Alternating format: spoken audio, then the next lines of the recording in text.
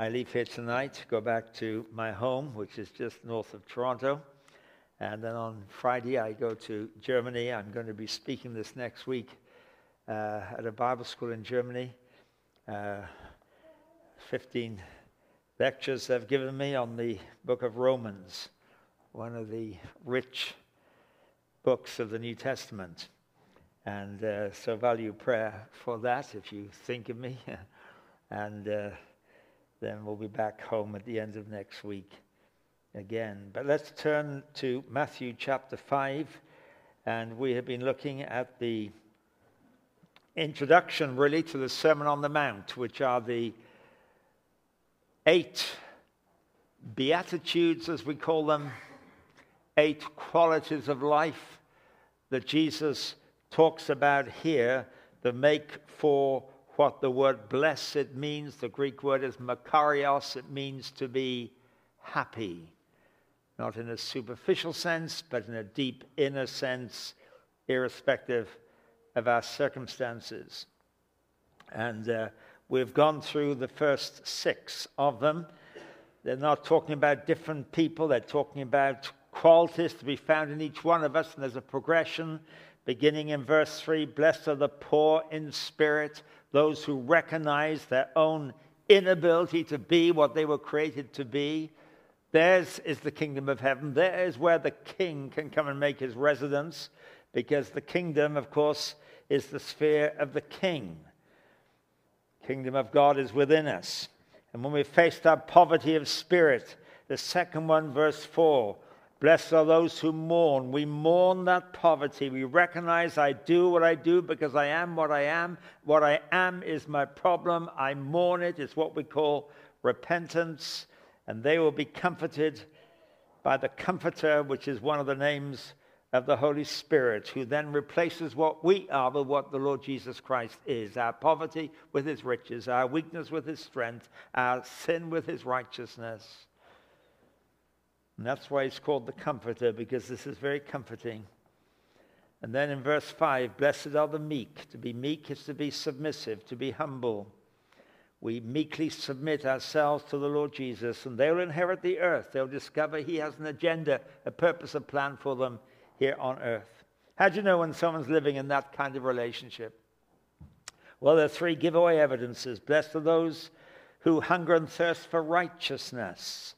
The new appetites are the evidence of life for righteousness. We talked about that the other night. And then, blessed are the merciful, for they'll be shown mercy. To be merciful is to be compassionate, to be loving, to be kind. And it's those who give who receive. We looked at that a bit last night. And then an aspect of that, blessed are the pure in heart. That word pure does not mean perfect, but single-minded is the way we looked at it. This one thing I do. I press on to know him, and those who are single-minded, pure in heart, they will see God. That is, they'll see God in creation and circumstance in all kinds of ways, because their eyes will be attuned to him and their hearts in touch with him. That's what we've looked at so far. Now the last 2, let me read them to you. Verse 9 and then verse 10, then 11 and 12, because the last one is repeated. Again, let me read it to you. Blessed are the peacemakers, verse 9. And this is now, by the way, about the impact this person has on the world. Blessed are the peacemakers, for they'll be called sons of God. Blessed are those who are persecuted because of righteousness, for theirs is the kingdom of heaven. Blessed are you when people insult you, persecute you, and falsely say all kinds of evil against you because of me. Rejoice and be glad, because great is your reward in heaven, for in the same way they persecuted the prophets who were before you. Verse 1 then we'll look at tonight. Verse 9, blessed are the peacemakers, for they'll be called the sons of God. We live in a world right now in which we're very conscious of conflict and warfare.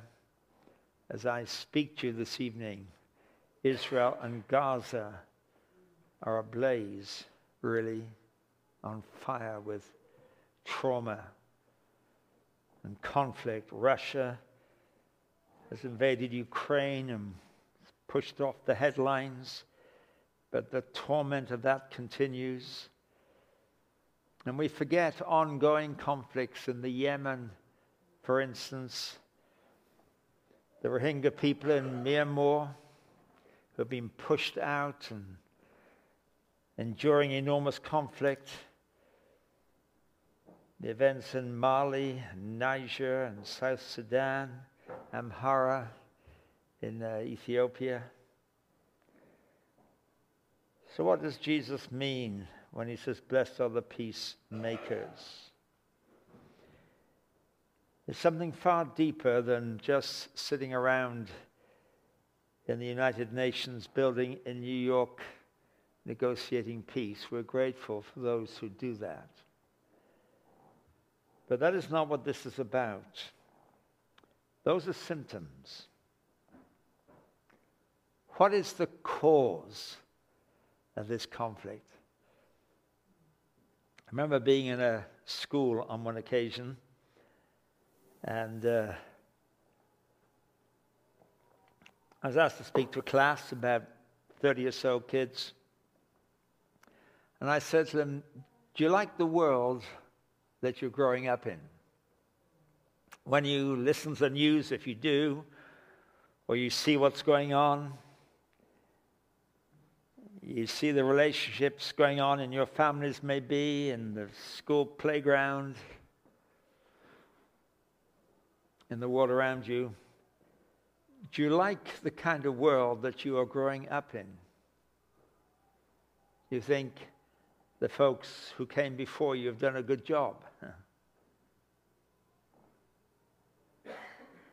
And I asked people to respond, and mostly what they said was, no, they didn't like the world they're growing up in. I said, what do you think is the problem? I said, I'll write on the board things you tell me. If the world is in a mess, what's the cause of the mess? What's the problem? Somebody said teachers.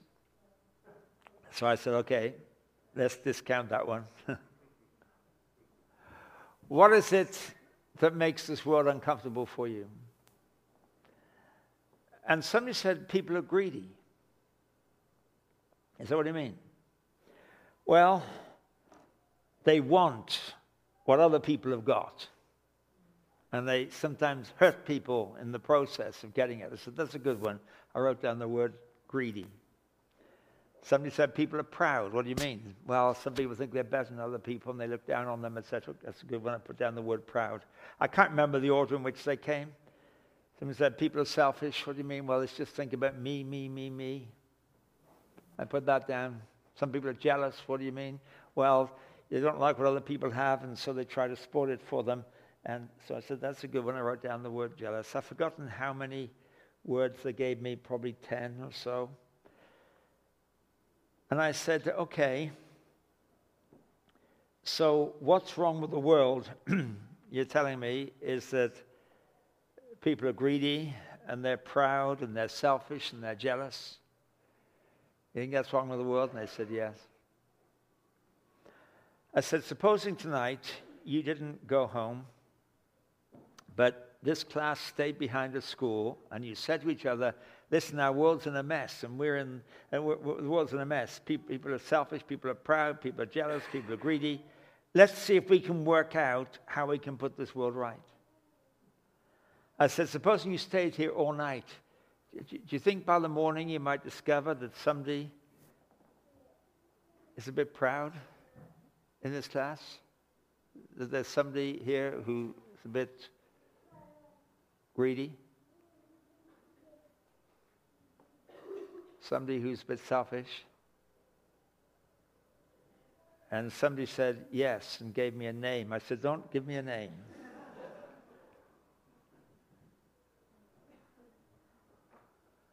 I said, you were telling me just now this is what's wrong with the world. Now you're telling me it's also wrong with your class. So supposing you didn't stay here tonight, you went home and you got your family together and you said to your parents and your siblings and your grandparents, hey, listen, our world's in a mess and my class at school's in the same mess. People are greedy, people are proud, people are selfish, people are jealous. Let's see if we can work out how to put the world right. And supposing you stayed up all night at home and you tried to put the world right, do you think you'd find somebody in your home who's a bit greedy and a bit selfish and a bit jealous? Do you think you'd find that? One of the boys said, my sister. I said, leave your sister out of this. That one said, my granny. No, leave your granny out of this too. Do you think you'd have it in your family? They said, yes. So suppose you didn't go home tonight. You went and climbed a tree and sat in the tree all night. And you said to yourself, hey, the world's in a mess. People are selfish, greedy, proud, selfish. How can I work out how I can put the world right? Do you think by the morning you might realize you're a little bit proud yourself? You're a little bit greedy sometimes, a little bit selfish. You get a bit jealous sometimes. Do you think you find that true? And there was silence. So I pointed to one boy who'd been vocal before. I said, what about you? He said, me? I said, yes, you. And everybody else said, yeah, him. I said, no. What about you? I pointed to somebody else. He said, I don't know. I said, you don't know? You ever been a little bit proud? What about you? You. And they all agreed, yes. I'm like that myself. I said, now listen. You just said what's wrong. You told me what's wrong with the world. Now you say it's what's wrong with your school and it's what's wrong with your family. Now you're saying you have the same issues as well. So what's wrong with the world? I'll tell you what's wrong with the world. You are. I am. So how do you put the world right? You say, what's wrong with me? And you start to work out, how do I put myself right? And James says that in the book of James, chapter 4 and verse 1. He asks a very good question. He says, what causes fights and quarrels among you? Good question. Then he answers his own question. Don't they come from your desires, the battle within you? James says, what's wrong with the world? You are, he says. And of course, what we see going on in the world around us is a multiplication of what is going on within me, because it's the human heart that's broken and fallen and damaged and corrupt, which is why Jesus rarely talked about symptoms, especially in the Sermon on the Mount. He rarely talked about symptoms, he talked about causes.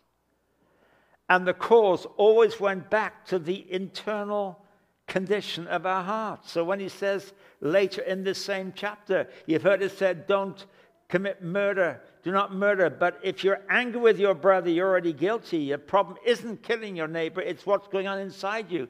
You've heard it said, don't commit adultery, but if you lust after a woman, you're already guilty. It's not the act that is itself the issue, it's what goes on inside you that is the issue. So what is a peacemaker?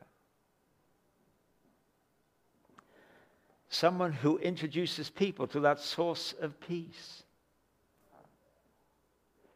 Because the marvelous thing about the gospel is it's all about coming to peace with God, which is where our initial problem lies. We are separated from him, coming to peace with God so that we might experience the peace of God in our hearts, because the New Testament talks about those two kinds of peace. Peace with God, reconciled to God, so we're no longer in conflict with him, but he's our friend. Romans 5 verse 1, being justified by faith, we have peace with God through our Lord Jesus Christ. And this is the starting point of the Christian life, coming to peace with God, in order that then we might experience the peace of God in the midst of the conflict in which we live. Because Philippians 4 says, don't be anxious about anything.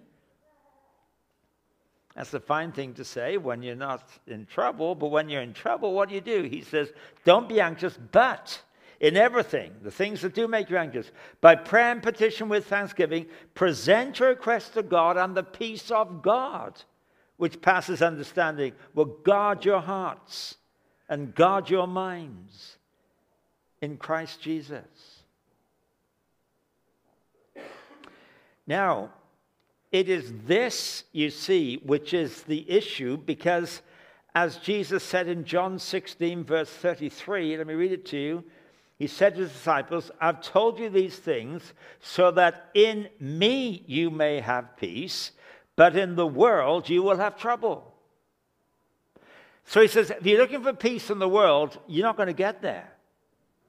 You might solve this problem, another one will erupt. You solve that one, another one props up. You try to deal with that, and something comes up behind you. That's why in the world, we're never going to be at peace in the world. And Jesus said that. So he says, so what I'm teaching, what I'm bringing to you, is that in me you may have peace. That is, in your relationship with me, a peace in your heart, because in this world, you will have trouble. You're going to have trouble and go on having trouble. So the peacemaker is the person who's faced their own poverty of spirit, mourned it, submitted to Christ meekly as their Lord, has an appetite for righteousness, is more concerned to give and be merciful than to get, and is single-minded, pure in heart. And this person is then in a position to bring the peace formula, if you like, to other people. That's why he doesn't say, he says, blessed are the peacemakers, not blessed are the peaceful. It's one thing to be peaceful, but a peacemaker is to share the peace formula, if you like, to enable people to come into a relationship with God. And the Christian life always leads to this, that what God does in us is in order that he might do work through us in blessing other people. I quoted that verse last night. We read it last night in John 7:37. If you're thirsty, come to me and drink. And out of your heart, said Jesus, will flow a river of living water. And then John adds an editorial comment after Jesus finished saying that. John wrote, by this he meant the Spirit, whom those who believed were later to receive. Up until this time, the Spirit had not yet been given. So he says, if you're thirsty, don't stay thirsty, come to me and drink. But if you come to me and drink, what's going to happen is that there's going to be a flow out of your heart. You who are the experiences of peace are going to be a peacemaker, in that you bring the message to other people. Now, that intimidates many of us. Remember when I first became a Christian and I heard, you're supposed to witness.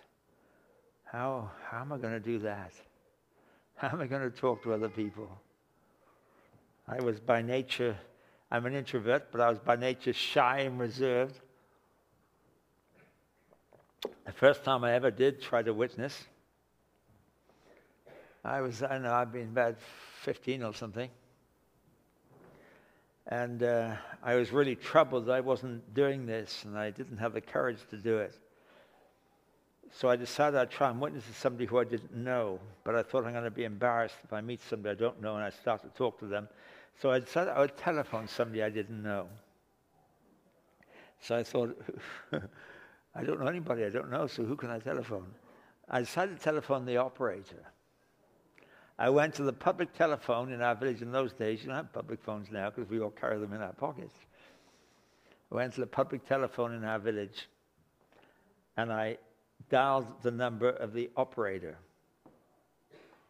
And I remember the conversation. It wasn't a long one. She came on the line and said, number, please. In those days, you had to give usually, if you're making a long-distance call, you called the operator, and they made the connection for you. Do you remember those days? Yeah, some old people do, yeah. She said, number, and I said, I don't want a number. She said, what do you want? I said, do you mind if I ask you a question? And she said, make it quick. I said, are you ready to meet God? And she said, yes, anytime. Bang, down went the phone. I remember the conversation word for word. And I got onto my bicycle and I cycled back to my home, and I felt deflated, but I'd at least cracked the ice a bit. What really helped me was discovering that I wasn't being told to go out and try to witness by myself. Here's a verse. I remember somebody talking about this in a meeting I was at when I was a couple of years after that. Verse in Matthew 9, verse 37. The harvest is plentiful, the laborers are few. That's the situation Jesus described. There is lots of harvest. There's just not enough people to do it. So what do? Does he then say, run out and do as much as you can? No, he said, ask the Lord of the harvest to send workers into the harvest field. Here's the picture. There's a big harvest there, but there are not many people doing the harvesting. So don't run into the harvest as best you can, but ask the Lord of the harvest, because he knows where the harvest is and you don't. He knows the hearts that are ripe and you don't. He knows what's going on in people's minds and you don't. Ask him to put you in the right place with the right people at the right time. And trust him to do so. You see, 2 Corinthians talks about our being, 2 chapter 6 verse 1 says, we are workers together with God. We're not workers for God. He's back there saying, go on, do whatever he's telling you. Go on. And you say, all right, I'll do it, I'll try. No, you workers with him. You work in our union with Christ. We're workers with him. And he leads us, directs us, brings us to the right place at the right time for the right purpose. And we don't know what is already going on in people's hearts, because there's a lot more going on in people's hearts than most of us think. A lot more. I've discovered that in the years of my own ministry. I'll give you some examples in a moment, but you remember when Jesus met the woman of Samaria, that he was traveling with his disciples from Judea up to Galilee. And Samaria is about halfway, but Samaria was hostile territory. Samaritans and Jews didn't get on. And Jesus was tired, and so he sat down by the well, sent his disciples to buy some food, and a woman came to draw water. I mentioned her the other day, and he engaged her in conversation. And when the disciples came back, they were surprised to see Jesus talking to a woman. And surprised that it was a Samaritan woman, because they didn't have dealings with them. And Jesus rebuked them and said to them this in John 4, verse 35. He said, do not say 4 months more and then the harvest. I tell you, open your eyes and look at the fields. They are ripe for harvest. In other words, he said, I sent you into Samaria to buy some food, which is why they'd gone. And I stayed back here, and I gave you the opportunity to meet this woman on the road who was ripe, but you missed her. They probably saw her, of course. They probably said good morning to her. When she was at an earshot, they probably said to each other, I wonder why she's going in the middle of the day on her own. And they probably concluded she's been ostracized. And they probably said, I wonder why she's been ostracized by other women. And one of them, I said, maybe she's been running after some of their men or something. And all of this would have been true, actually. But he said, open your eyes and look. You never saw her. This woman, who you did not think was somebody worth engaging, was ripe. The harvest is ripe. And then he said in verse 38, I sent you to reap what you've not worked for. Others have done the hard work, and you are to reap the benefit of their labors. That's an interesting statement. Who had done the hard work in this woman's life? Was it other disciples who had witnessed to her before? No, she was a Samaritan. They'd probably never met a disciple before. Well, who has been doing the hard work? We have no idea. But he says something's gone on in that woman's life. Maybe it was her situation. Maybe it was her husband's and her disillusionment with marriages. She'd been married 5 times, living with a man she's not married to. Maybe all of this had prepared the ground, and you missed her, he said to them.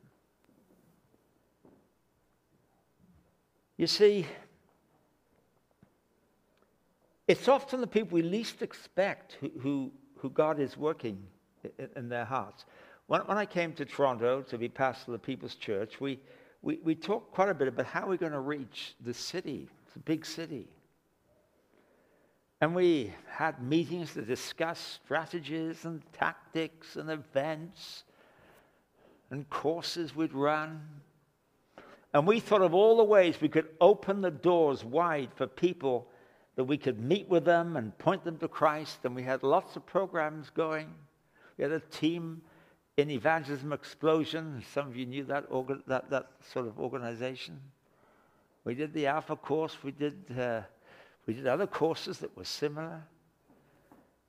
But what intrigued me after a couple of years was that some of the people that came to Christ and became leaders in the church, and are leaders in the church today, didn't come to the doors that we opened. They came to the windows when we weren't looking. They came in totally unexpected ways. And I discovered again and again, God had been at work in people's lives in ways we would never have known. I remember one day when I'd finished speaking, I was at the front chatting to people, and there was a little line of people, and I saw a couple I'd never seen before. That wasn't unusual in a church, a big church in Toronto. There's always people visiting. And when they got to them, I went to shake their hand, and the man didn't shake my hand. He pointed at me like this and said, "Who told you I was coming here today?" I said, "I'm sorry, I don't think I know you." He said, "Somebody told you I was coming here today." I said, "Why did you say that?" He said, "Because you just described me exactly this morning." I said, "Oh, I know who that was. That was the Holy Spirit." But he doesn't say who it's for. God's been speaking to you. It turned out he was a Mormon bishop. And he and his family were going to their Mormon church that morning. He wasn't speaking that day. A little bit later, it was the first snow of the winter in November. And they got slowed down with the snow. And then they got onto the street where People's Church is. Before we had 3 services, eventually, but before one of the services. And the traffic was slowed down. And the Toronto police sent us 2 policemen every week to direct traffic, because there's a lot of people coming in. And we got bogged down in this traffic, and I got frustrated, and my son in the back seat said, "Let's go to this church instead, Dad." And I said, "Don't be so silly." And then he said, as we got up right by the People's Church, the car in front went into the parking lot, and I folded in, and my wife said to me, "What are you doing?" And I said, "I don't know. Let's just go here and do something different today." He parked the car, came and sat on the balcony. And he said, "You described me to a T."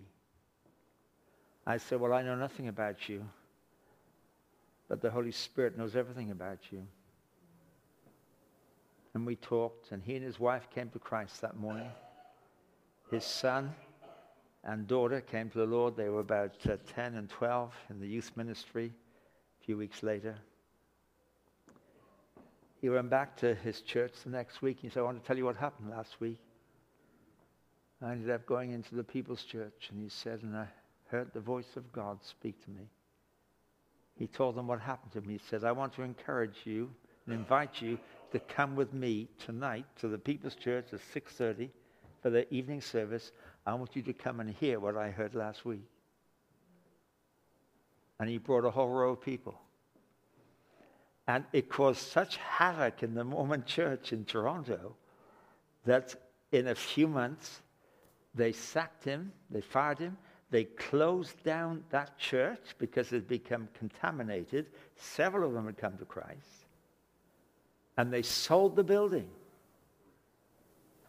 And there's a block of apartments there now. I got to know him quite well because we baptized his whole family a few weeks later. Mormons get baptized for all their ancestors. And I said, "How many times have you been baptized now?" He said, "This is the first time I'm baptized in Christ." And he was the means of a number of other Mormons coming. We didn't have a plan for reaching Mormon bishops. We never thought about it. Never crossed our mind. But God was doing something. The details are not mine to share with you. But things have gone on in their lives God knew. Others have done the hard work. I sent you to reap a harvest, Jesus said to the disciples. If I'd met a Mormon bishop somewhere, I'd probably think, oh, he'll be tough. I won't talk to him. He won't listen. I had a phone call one day from a young man who was an Iranian student at the University of Toronto. He said, can I come and see you? I'd like to talk to you. I said, sure. Why do you want to talk to me? He said, I came to the People's Church last Sunday for the first time. Never been in a church in my life before. But I came on Sunday. I'd like to come and talk. I said, I'd love to talk to you. He came on the Thursday afternoon. 21 years of age. He said to me, I know there's got to be a meaning to life. I don't know what it is. I don't know where it is. It's not in Islam. I know that because I've looked. It's not in transcendental meditation. I've tried that. It's not in New Age theories. I've been into a lot of those. It's not in self-help stuff. That's like picking yourself up with your shoelaces. And I decided last week I'd see if Christian had anything to say, so I decided to come to this church. He said, I only know this church because I once tried to play football with some friends of mine, soccer that is, with some friends of mine in the parking lot, and somebody kicked us out. So I came. He said, the end of the service, I hadn't understood a single word of what I'd heard. Not a single word. Somebody said to me, put a sentence together of what you heard. I couldn't do it. But although I didn't understand a word, I knew it was true. And I recognized right away, that's the Holy Spirit. He bears witness to the truth, even when you don't understand it. He said, what is it that is true? I had a Bible study group for young men on a Monday night, once a month it was. We'd meet at 6, have some pizza, stay till about 11. We would just sit and we'd talk. We were going through Matthew's Gospel, that was the idea, but we talked about everything good for young people. Some were new Christians, some weren't yet Christians. He joined that group, and within 2 or 3 months he came to Christ. He then went back to his university digs. He put a notice up on the notice board, something like this. He said, if anybody's interested in studying the Bible, please come to room such and such on the Thursday night. I'd like to have a Bible study. I don't know anything about it. But if you'd like to find out, I want to find out, let's have a Bible study together. And he put this notice up. And a Korean student turned up. And they had a Bible study together. And this young man, his life was completely turned around. He had an appetite for God, for the work of God.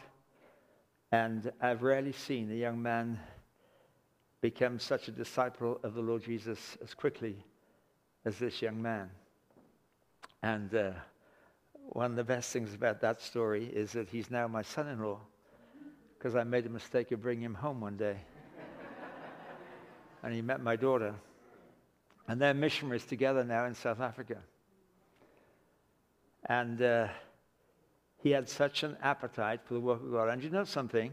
When I got to know him, got to know his story, this verse, others have done the hard work, and you to enter labor, I discovered there'd been some work done in his heart that we had no idea, and he had no idea, was the work of God. And it began in Tehran when he was a teenager, had been at a party with some other boys, and they were on their way home in a taxi. They called a taxi to take them home.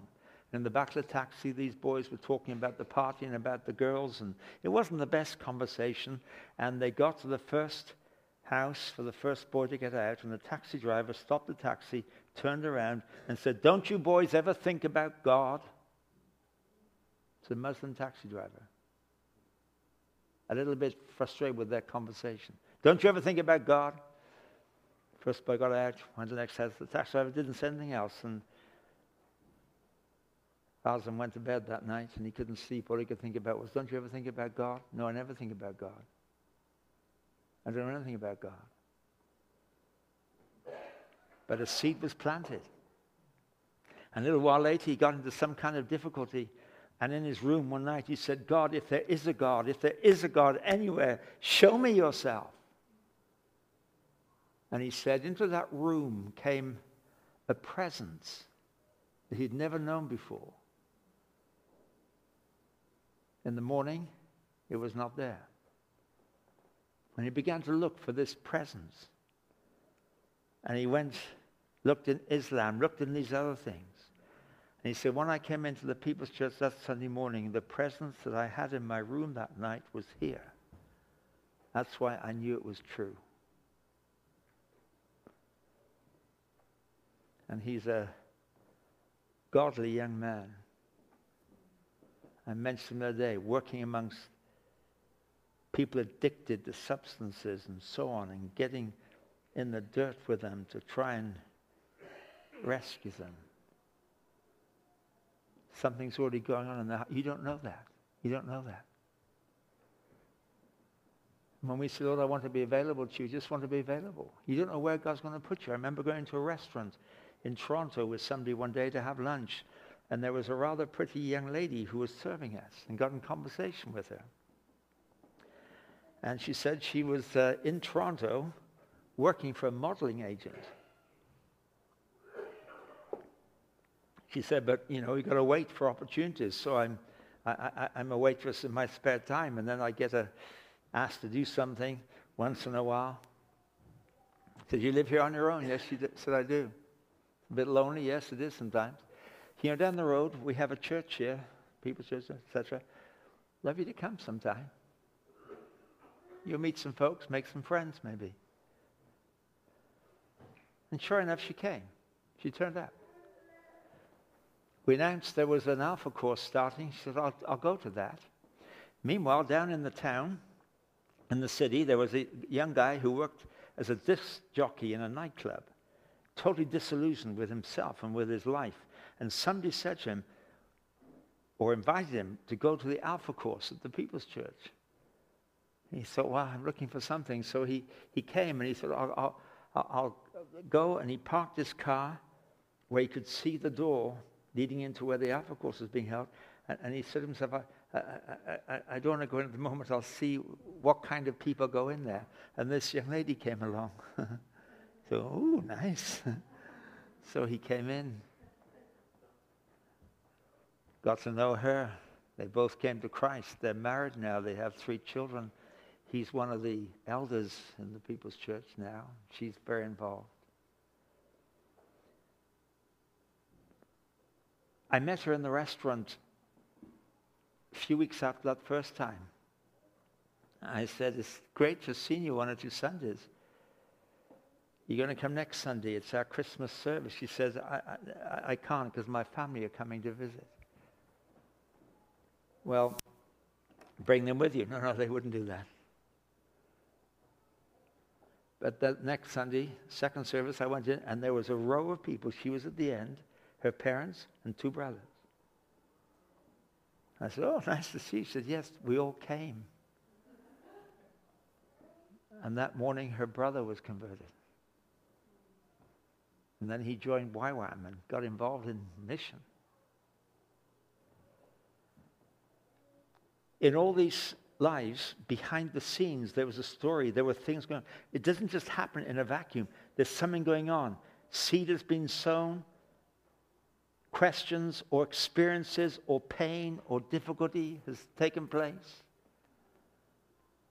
And there are people searching for peace, waiting for peacemakers. I know the formula. I know the secret. The secret is Christ. You say, well, those stories are all very well, but that's because you're a pastor. And of course, those of us who are in ministry have special opportunities. That's true. But in our ordinary life as well, I'll give you one more story. I came home one day, and my wife said to me, do you know that couple who lived at the end of our street? We didn't know them, but I'd seen them around. Apparently, the wife had a heart attack last night and died. Oh, I'm so sorry to hear that. And I felt in my heart I should go and visit him and just say I'm sorry. But I didn't. I was busy, left it, forgot about it. Some months later, I took one of my kids out for breakfast and went into the restaurant. We were sitting at the table to have breakfast. The next table was a man sitting on his own. And I looked across and thought, that's the man who lives in that street. That's the man who lost his wife. So after a while I said to him, excuse me, do you live in such a street? He said, yes. I said, I've seen you there. He said, yes, I think I've seen you as well. I said, didn't you lose your wife recently? He said, yes, I did.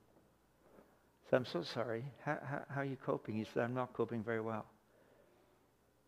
He said, I've come here for good breakfast on a Saturday morning because I'm not very good at cooking. And we talked across the table a little bit. I was with my daughter, so that was the main focus. But just before I left, I said, "Did you come here every Saturday morning?" He said, yes, I've started to. I said, would you mind if I join you once in a while? I'm home some Saturdays. He said, I'd love you to. So I met him there the next Saturday. He knew nothing about me. I knew nothing about him. We began to talk. He told me he was interested in Nostradamus. You know Nostradamus, that prophet in the 14th century, and all the things he's supposed to have predicted. And he told me about Nostradamus. I said, well, that's interesting. I'm interested in the prophet too. And he said, oh, really? I said, yes, my prophet's better than your prophet, though. He said, who's your prophet? I said, Jesus Christ. He said, uh-oh, you one of those, are you? I said, I don't know what you mean by that, but yes, I am. So we agreed. He'd give me a book on Nostradamus, and I gave him a book called Basic Christianity by John Stott. We'd read a chapter each, and the next week we met, we would discuss it. And after over a year, he came to know Christ. Can't tell details. It wasn't an easy journey. I came home one day about, a year after that. 6-9 months after that. And Hillary said to me, I just heard, Bruce was his name, that Bruce had a heart attack, just like his wife, and died. Oh, no. I didn't know who to contact. I knew he had family, but I didn't know them. And then about 2 nights later, a knock on my door, opened the door. Young man there said, I think you knew Bruce. So I said, yes, I'm so sorry to hear he just died. He said, yes, I'm his son. So we're having a funeral for him. It's a secular funeral. There's going to be no hymns, no prayers, nothing like that, because that's our family.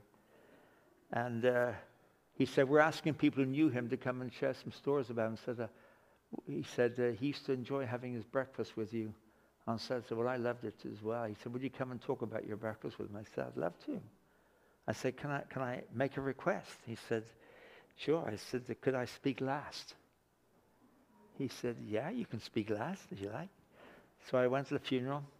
We sat around, a big group, coffin in the front. People told stories about him. And then his son got up and said, in the last couple of years, my father had a new friend. They used to meet for breakfast. His name's Charles. He's going to just talk about his breakfast with my dad. So I got up. I told him a few funny things I knew about him. And then I told him about our conversations. I told him that he'd come to the point of giving his life to Christ. I said, I don't know if that means anything to you, but I tell you, his body lies in this coffin, but his soul doesn't. The real Bruce isn't here. He is forever in the presence of the Lord Jesus Christ. And he had that assurance. And I sat down because it's a totally secular thing. And his son got up and said, well, that was a bit different, wasn't it? And then we had some refreshments, and about 3 people came to me and said, would you have breakfast with me one day?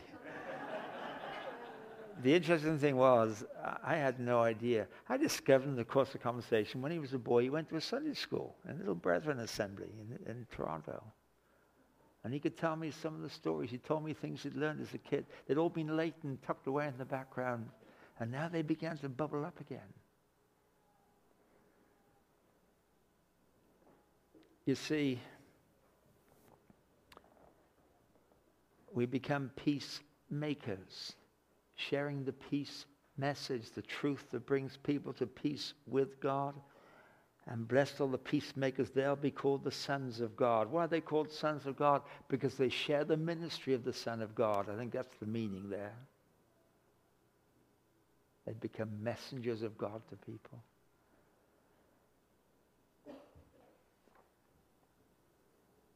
But what happens when you become a peacemaker? Let me just be very brief now. We're running out of time. When we become a peacemaker, there's some who respond and come to peace, and there's some who react and they persecute.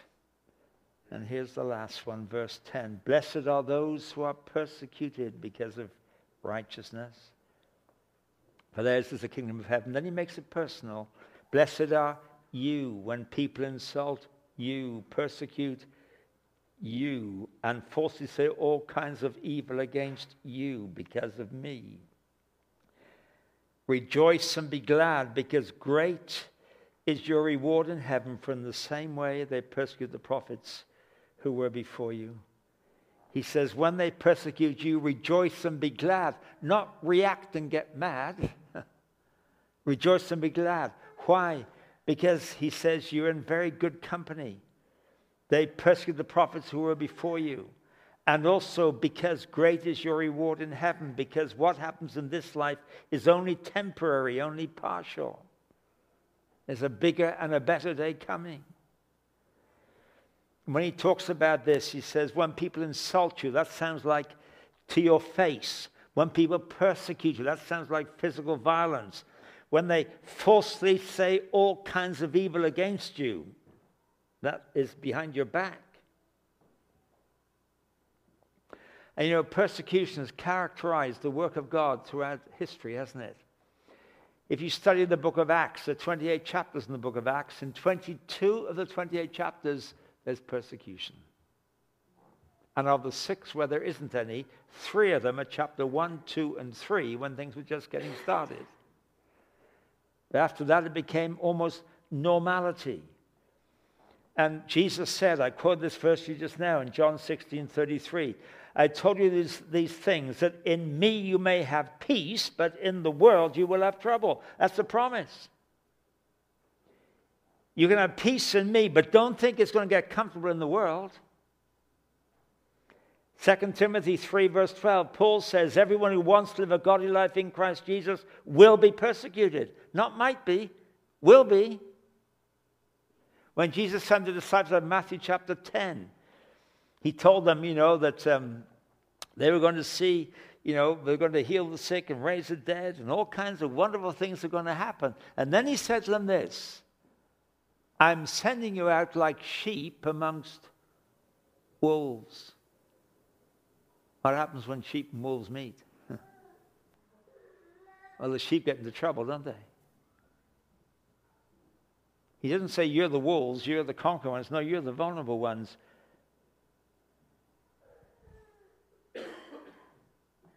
And you're going to face wolves, he told them. Do you know of the 12 disciples to whom Jesus addressed these Beatitudes? One of them committed suicide. We know that, Judas Iscariot. Of the remaining 11, historians tell us, on the basis mainly of traditions about them, only one died as an old man in his bed, and that was John. The others were martyred. We know that James was the first in Acts chapter 12. And there are records outside of the New Testament of others. And so he says, you're going to face persecution, but again and again, hardship and persecution, rather than being the enemy of the believer and the work of God, often become the stimulus to life and a greater dependency upon God. The church historically has been strongest when it's been under persecution. Do you know the fastest growing church in the world today? Anybody know what's the fastest growing church in the world today? Anybody know? China, I heard. Iran. Somebody you said? Yeah. Iran. Do you know, 20 years ago, they estimate there were between 5,000 and 10,000 Christians in Iran. 20 years ago. This is a Gospel Coalition statistic I'm quoting to you. And they're reliable people. 20 years ago, between 5 and 10,000. Today it's estimated there are between 800,000 and 1 million Christians in Iran. I had a radio program that was translated into Farsi and broadcast into Iran every week, and into Afghanistan, where they also speak Farsi, and to parts of Iraq, which also speak Farsi. And every year, during the Iranian New Year, which is about a week or 10 days long, Iranians are allowed to leave the country into 2 neighboring countries without visas. And one of these countries, there's a conference for Christian believers. They come in dribs and drabs, and there's a venue where they meet. And I was invited just a few years ago to be the speaker at that event. And it was a remarkable time. It's an incredibly busy time, because from 8 to 9 every morning we'd have an hour of just singing, because they couldn't sing back at home because neighbors would hear and they'd be in trouble. So they'd sing hymns and songs. And then from, is that 8 till now? So maybe to 10, or 9 to 10, but from 10 to 12 was the first Bible teaching. And I was the speaker with an interpreter. And so we'd speak for 2 hours. That's what they wanted. Then we'd break for lunch. And then from 2 to 4, we'd have another 2-hour speaking session. Then there'd be something for the young people. And then we'd have from 6 to 8 after dinner, we'd have another 2-hour session. And then there'd be an hour of just singing and worship at the end of that. Just a full day. It got exhausting. My interpreter got so tired. He said, "Do you mind if I sit down?" I said, "Sure, I'm going to stay standing," but I only did for one more session, and I sat down as well because we were getting so tired, because we'd be up late as well. And I heard stories from these men and women, many of whom had suffered in all kinds of ways. But one day, when the leaders came to me and said, "There's several here who'd like to be baptized, and we're not going to make it public because we don't know everybody who is here, but they've come themselves, and would you baptize them?" I said, "Well, I'd love to, but wouldn't it be better if somebody who knew them baptized them?" And they said, "No. It's better if somebody doesn't know them, because you see, if they become baptized, that is formally changing their religion. That is illegal in Iran. These people will come out of the water criminals in the eyes of their government. So it's better if somebody didn't know them. It's not going to be around." So they found a place to have this baptism, freezing water, young men, young women, and I was there to baptize them. We go into the water, baptize, come out and try and get warmed up and go back and then afterwards I was changing with the young men in our clothes, and one of the young men said, "You know, this has been my dream." Another one said, "It's been mine as well." And somebody else said, "It's been mine." I was greatly moved because, as I said, they came out criminals and they're going back.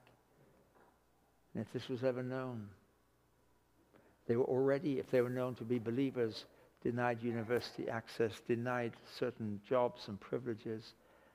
And there were a number in that group who had been imprisoned already. And yet that's where God is doing his greatest work, in the Middle East. In Cairo, there's a church called Casa al-Dabara that I know. And Casa al-Dabara used to have 2 baptismal services a year. It's the largest church in the Middle East. And after the Arab Spring began about 10 years ago, I won't tell you the whole story, but they got involved and people started to come to their church and started to come to Christ. And they had 4 baptisms that year. Then they started having a baptism service every month. And I was there the last time now, about 5 years ago, and they're having a baptismal service every Sunday afternoon.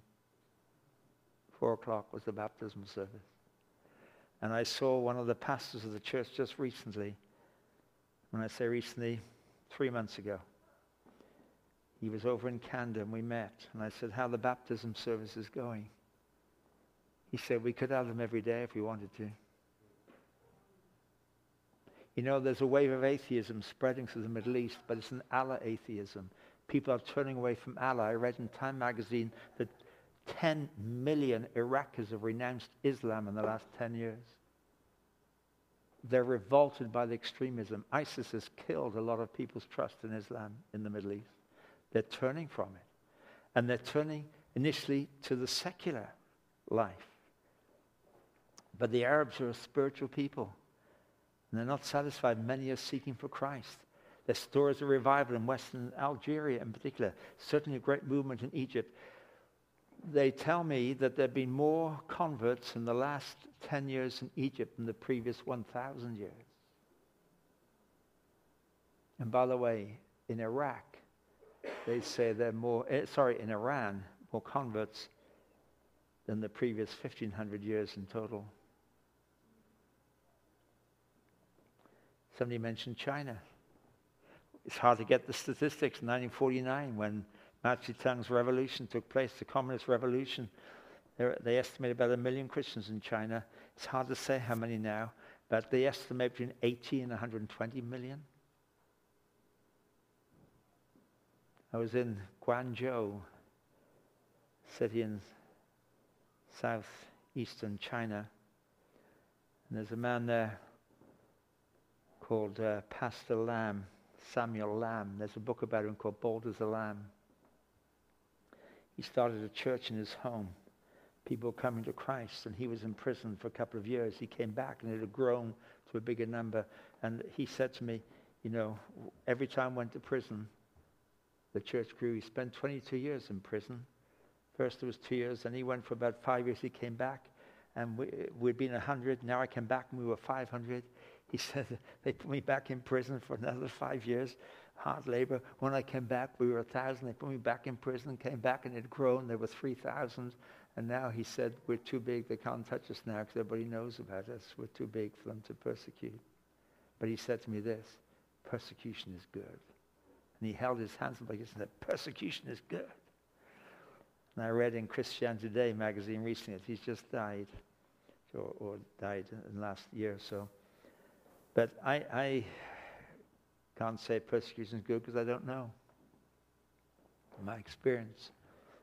But you ask the folks in Iran, not just in Iran, by the way, it's the Iranian diaspora, the Iranians around the world, and the Chinese around the world. The growth, some of the biggest churches in Toronto are Chinese churches. There's several Iranian churches in Toronto. And other parts of the world where Iranians who have left the country are coming to Christ. And often it's because they paid a price. And Peter writes about to suffering Christians in 1 Peter. He says, in this you greatly rejoice, though for a little while you have to suffer grief in all kinds of trials. These have come so that your faith, of greater worth than gold which perishes, may be refined by fire and may be proved genuine and may result in praise, glory, and honor when Jesus Christ is revealed. He says you've been through all kinds of grief and all kinds of trials so that your faith becomes of greater worth than gold. That's a way of sorting out your priorities. And this Christian being described in these Beatitudes is where all true Christianity will lead, really. We will get into trouble. But supposing no one has any reason to persecute you or me, then go back to the list. Am I a peacemaker or am I not getting involved in other people's lives? If I'm not a peacemaker, why not? Is it because I'm not single-minded, pure in heart? If I'm not pure in heart, is it because I'm not merciful, compassionate, loving, as we said last night? If I'm not merciful, is it because I'm not hungering and thirsting for righteousness? If I'm not hungry and thirsting for righteousness, go back a step. Is it because I'm not meek, submitted to Christ as my Lord? If I'm not meekly submitted to Christ as Lord, is it because I'm not mourning my condition? Now, I'm not mourning my condition. Is it because I'm not aware of my poverty of spirit? And if that is true, we're not happy in the way Jesus is describing here. Our happiness is superficial. flits around here and there, but it's not a deep inner sense of contentment and well-being. And to this person, Jesus then says in verse 13, you are the salt of the earth. And in verse 14, you are the light of the world. Not you carry the salt or you bear the light. You are the salt. And salt's main purpose was resisting corruption. And light's main purpose is dispelling the darkness. But this is what a true Christian is intended to be, according to this introduction to the Sermon on the Mount. Somebody asked me an interesting question. Who was it when I came in tonight? Which of the Beatitudes is the most difficult? Did you ask me that question? Somebody did. Which of the Beatitudes is the most difficult for you? Good question. I was caught on the hop, so I said the smart thing. I said all of them.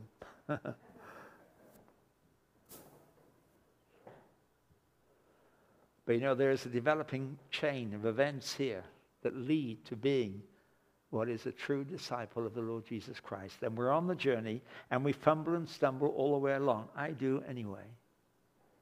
And I know we do. We all do.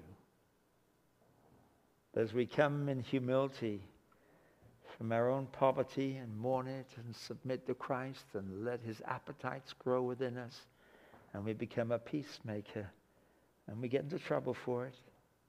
In some ways, people misunderstand us. But we'll also have a deep sense of contentment and well-being. Macarius, blessedness, as he describes it. Let's pray together.